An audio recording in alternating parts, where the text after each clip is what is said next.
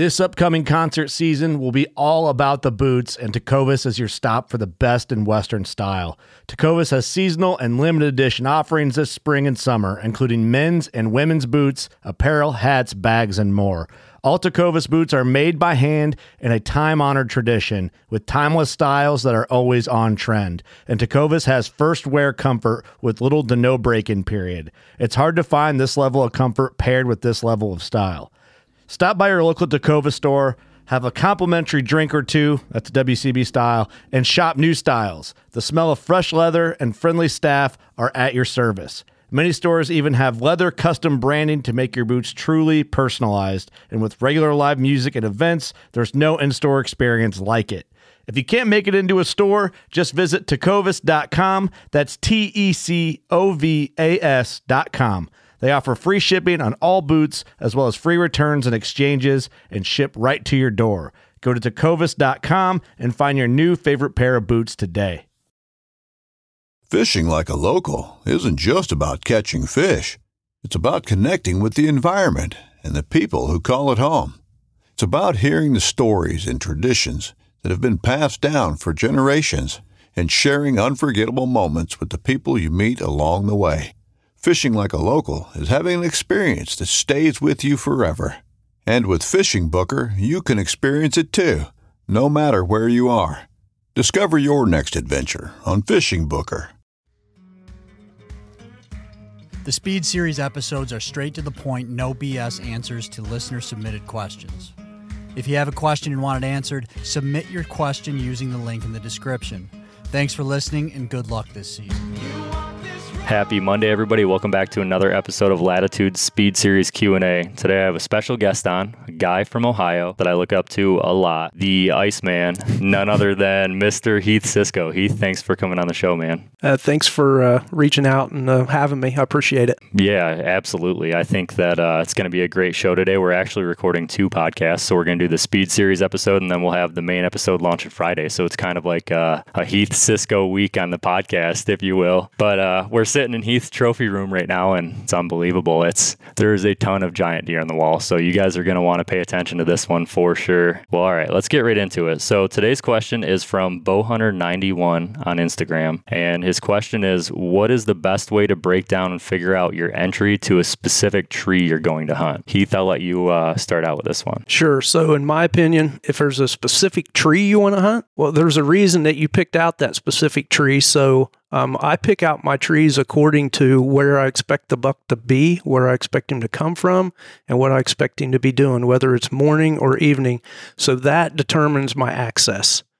So if it's an evening spot and I'm hunting a buck that I know is bedded over a ridge, and I know he's going to be moving around this side, either going to an acorn flat or headed to an ag field, I'll use my access to where I stay the farthest away from him. And when he's leaving that area, I don't want to run into him and bump him afterwards in case I need to throw a second set at it. That makes a lot of sense to me. Do you ever set a tracker or anything and then actually like follow your access route so you have it on your phone? Yep, I do it with Onyx, but what it really aggravates me because I'm trying to find, let's say if I'm walking in the morning and there's certain points where I need to turn right or go straight, or I'm going to the base of my tree, and most of them spots I have never hunted before because it's my first time. I want to do a virgin set, first set. So the Onyx and stuff like that, what I found when I try to zoom in on it, that little dot bounces around, so it could be within 20 to 40 yards. Which is really aggravating. So sometimes I may use night eyes or something like that going in. And then again, you may want to, it depends on your situations, come in right at pink light. Yeah, that makes sense. I've had the same issue with the Onyx tracker before, and I try to use it, but that's why it's almost easier to access in the hills, if you ask me, because the drainage is the drainage. So you know where you're at all times. Yes. Where in farm country, if everything looks similar, I could definitely see how you would get turned around pretty bad. Yes, drainages are a great way to access. And then what I do is when I need to turn up the bank, I'll throw a log across it, or a stick or something that'll make me go, or tells me to turn. And I don't want to put, like ribbon or maybe night eyes and stuff. Depends on how many other people are hunting the property. Don't want to give away your spot. So totally understandable. One thing I do, I actually did this yesterday, is I set up a kill scrape, and I have the exact tree that I would sit in for that spot. And it would be a morning sit area. And what I did is I went to the kill tree and I just scraped the leaves away with my feet. That way, when I get there, A, it's quiet, and B, I know to find the bare spot on the ground. Like Yes. that's what I'm looking for. Yeah, and that's a great point on scraping away leaves at the bottom of your trees, because when you come in the morning and you're hanging hunt, you don't want to be making a bunch of racket. Yeah, you definitely don't. So in the hills, there's a couple things I want to cover as far as access goes. And like we talked about, the Onyx tracker is definitely something I use a lot. As far as determining access for me, it has a lot to do with how the bedding's going to set up as well. And not just necessarily like the specific buck bedding, but the doe bedding and any satellite buck bedding. And so typically what I'll do in the areas I'm hunting, if it's a hub system, is I will go into it and find where I want to kill. Roughly like, hey, there's a hub scrape here, there's a white oak flat or a feed tree, if you will, like a solitary lone white oak that I want to target. And I'll go try to find all the bedding in the area and mark it on my map.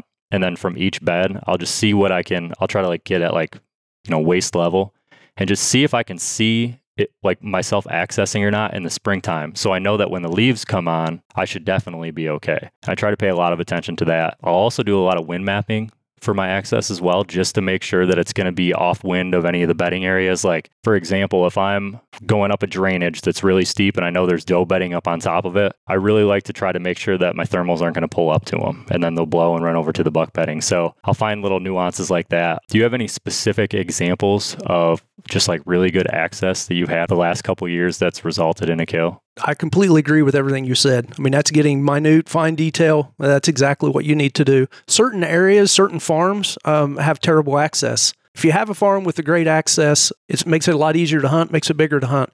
One of the pieces of property I have, my access is terrible. I got to cross all these deer trails to get in there, but there's a nice little road and stuff up there. So I have an e-bike. I got it off of Steve Pinkston. It's a hardcore e-cycle, and I can ride that e-bike down them trails across the paths and everything, and the bucks can come walking right across them and never pick up any of your scent. So it makes it great. Some of the other ones are, small creeks that have a little bit of water in them. A lot of them dry up and stuff. If you can access those, but then again, you got to watch what your thermals and stuff are doing. And sometimes, it doesn't hurt to jump a few deer, but you don't want those deer running into where the buck's bedding. These areas get a little tight, so you're going to jump some deer. You just don't want them to go over and, domino effect on your buck and run him over a ridge and stuff like that. But drainages, sometimes I come over a backside of the ridge and then loop around and then come up. It just depends. Every situation's different. I'll do that a lot. And a lot of the areas I hunt border private, and so I can't come in directly from up the drainage. Mm-hmm. And so I'll do the same thing. I'll skip over the ridge in another drainage, like to the north if I have a south wind, mm-hmm. and I'll loop around the front of that ridge and then come up where I can in that drainage to try to get set up. So I call it like J-hooking the buck. Yes. Like we're doing the same thing they're trying to do to us. Absolutely. Just beating their nose. I've killed several of my bucks just because of my access. A lot of people had tried to hunt them into those areas, but it's just changing up your access using, let's say, a cow pasture to come across. It's hard to come in when you got a piece of property and there's all ag fields out front and you're trying to get in the back. A lot of times you can't do that. You got to go in after it gets daylight. You got to let them deer filter back into the fields, then do your loop around through there. Because if you try to bust it across that field, right before pink light, those deer are all out there and you're just going to blow them. And, the bucks they know something's going on, and they may avoid certain areas or where they've had contact and stuff before. So, have you witnessed deer bedding in specific locations just to have a visual on the typical hunter access routes? I don't know, I can't read a deer's mind. So there has been situations that I've thought that, but I don't know if it's just because that sets up good for them or are they actually looking for something to happen, you know what I mean, or somebody to access that. I know there's certain locations and farms that I've hunted to where you always jump a buck off of this one point, and that one point overlooks where everybody comes in. Now, whether that's just coincidental or it just sets up right, I don't know for sure. Yeah, the reason I asked that question is some of my best hunts I've had and most successful hunts I've had were when I took a totally out of the box access route to get in there. Like there's an easier way to do it or even multiple easy ways to do it. For whatever reason in my head, I decided for the day, hey, I'm going to make this big giant loop and come in the exact opposite way that anybody else would come in and kill a deer. And I'm like, holy cow, I wonder, there's something to this. Let's say you got a 200-acre farm and the parking spot's in one spot and, there's 3 or 4 different people hunting it. And for years, everybody comes in that same way. I want to change it up. I'm like you. And the more I change it up, the more success I have. The dad's buck that I killed in 2021. So he was bedded. We had a northeast wind. If you remember that year, we had like east winds for the first 2 weeks of season. And I just so happened to need an east wind to kill that deer in that spot. But he was bedded on a southwest facing slope. And I had to come in from the north because the south side was all private and I couldn't get permission to access through there. It would have been bulletproof if I could, but I just couldn't get the permission. So I made a big 2-mile loop, and when I was coming in, I had a northeast wind blowing like this. He's bedded here, and I'm accessing from here, and as I was working down into that system, I had like a just off wind on his bed. And so I was throwing milkweed. I remember doing this and thinking like, man, if he's any place besides this one little pocket, he's going to bust me. And it's actually kind of funny because the bed that he would lay in on a south wind, I walked directly through that bed and kicked a deer out of that bed. And in my head, I was like, it could have been him, but I don't think it was because the wind was backwards.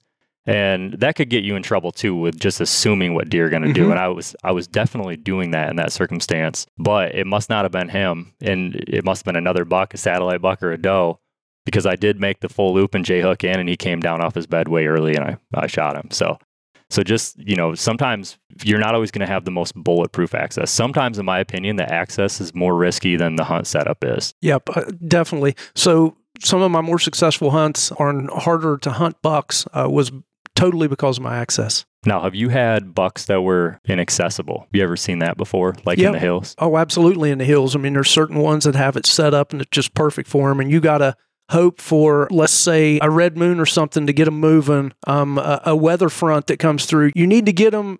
They could be unkillable within 150 to 200 yards of their setup. But if they can get out to 300 yards, maybe that takes them over the next little finger where you can set up safely. So you look for weather fronts and different things that's going to get those deer up and moving sooner to hopefully capitalize on them spots. And in that situation, would you wait for that specific condition? And there's two ways to approach that. He's there, he's really inaccessible, but you could sit back and hunt him a lot, just hoping one of those days it happens. Or you wait for the perfect condition day like you talked about. In my opinion, I think I would lean towards waiting for the perfect day because I don't want to be in there all the time intruding. Do you feel the same way? Yeah, absolutely. It depends on your situation. Whether I'm on a week hunt out of state, then I got to go for it. I got to try to push the envelope. If I'm at home, that's what I'll do. I'll wait for the perfect weather condition. It's like the buck I killed this past fall. It was close to home. I knew him from several years prior, had, trail camera pictures and stuff of him. And I just knew I just needed to wait till the perfect weather condition for him to move out into that feeding area. And that's what it did. So as the season goes on, I know that you're really big into late season hunting. If you get in that situation, you're a killer late season, January and early February. So I hunt a lot that time. So I don't know if a lot of, what the percentage is of my success. So I'll take that percentage. From my experiences last year's the first year that I've ever had January hunting to do. And it's cold. The leaves are frozen. There's no leaf cover on any of the trees. The deer in the hills can see 400 or 500 yards in some of these areas. In my opinion, it's very difficult to hunt. So do you have any tips for accessing late season? You have to stay out of where they can't see you. They definitely can't hear you. You need and there's very few of them, a bulletproof setup to get in and get out because you may need multiple hunts. Most of the time when I kill my deer, it's on the very first hunt. I'll go in there, I'll scout it, I'll figure out what they're doing, I'll run a couple cameras. The cameras I set up are easy access where I can go in and check them. Or they're cell cameras, it just depends. But you can't let them see you. And you got all these other satellite deer and stuff like that. So it makes it tough, especially on big hills. Big hills, what I found out is I'm usually want to hunt over the ridge towards an ag field of where he's coming from. I can't get in there where he's at within probably 300 yards to 400 yards. I need to get farther away. So that goes back to the whole thing. I hunt around weather fronts. I hunt high pressure days. I try to line it up when we do have an overhead or underfoot moon in that last hour or so of prime time, stuff like that. Something that's going to get them moving sooner, like after a cold, the storm comes in. I may hunt the first part of the storm, but it's really tough. But after that storm passes through and the first day where that sun pops out, man, those things are going to be up and feeding and just moving around like ants on hills and stuff like that. So I use those points to jump in there and try to get it done that time because going in and out, you're going to bust deer. Man, I just had the ultimate light bulb moment because last year, I told you a little bit of this story, but I was targeting a deer that was coming out to a private food source. And I had a big ridge that ran north-south. We're actually going to get into this in the next podcast because I've heard you talk about this before. But so he was bedded on the windward side of that ridge. I didn't know this at the time, but he was bedded on the windward side and crossing over the top of the ridge and then walking a sub-ridge spine about a mile down into that private food source. And so in my head, this is one of those assumption things I was doing. I assumed he was bedding leeward. I was like, he's bedding leeward. It's late season. He's been through a bunch. Like, that's what that deer is going to be doing. And I ran a camera on that ridge and I went in and checked it and I had him on that camera like 15 minutes after dark. So I set up in that spot, didn't pay attention to any of those factors you just talked about. I had the right wind for the day. Set up in that spot, didn't have an encounter. The next day, I pushed 50 yards further. The next day, I pushed to the next bedding area and the next bedding area. And it took me a long time to catch up with that deer on the backside of the ridge. But if I would have waited for the right factors and had everything line up, it probably would have been more effective than me going in there 15 times to try to kill that deer. I mean, what you said makes all the sense in the world. So looking back on that hunt, I think that I would wait for the right conditions. I would have hunted that first night still because he was 15 minutes off. But after that, I would have definitely waited for the perfect conditions to line up and have some sort of front roll through, and I probably would have had an opportunity at him. Sure. And if you have time, sometimes we don't have time, but it's best in late season to wait for the right conditions. And you learn that after screwing it up every year for who knows how many years, because that's what I've done. And that's how I picked up on it. And then, running cameras, let's say over bait. In Ohio, you're allowed to bait. So late season, you run a camera over, let's say, corn. Well, why is it that that buck shows up an hour after dark every night, but this night, he was there an hour before dark. Then the next night, he was there an hour before dark. And then he's just, a week after that, he's after dark. So why is that? Setting a trail camera up just in the woods with nothing like that, just on trails and stuff like that, they could go behind it, they could go out in front of it. So you can't really, it takes you a longer period of time to figure all that out. And, from running cameras over bait and stuff, and especially a cell camera, because when you're running a cell camera, you can see, okay, he just showed up. Why did he show up? So you look at the moon, you look at what kind of weather conditions did we have that day? And you start figuring out how these deer, what conditions put them on their feet the earliest. And then you use that in all your other places where you're not, it doesn't matter if you got bait out or not. You just know that deer is going to be moving farther away from his bed in this type of condition. Like late season, overcast days, dreary days or whatever. I used to love to hunt those, but I didn't see that many deer. Then it's like when it's pretty outside and it actually warms up, it's been really cold the previous 2 or 3 days, then the sun comes out and, you feel alive. You just want to get outside and stuff. The deer are the same way.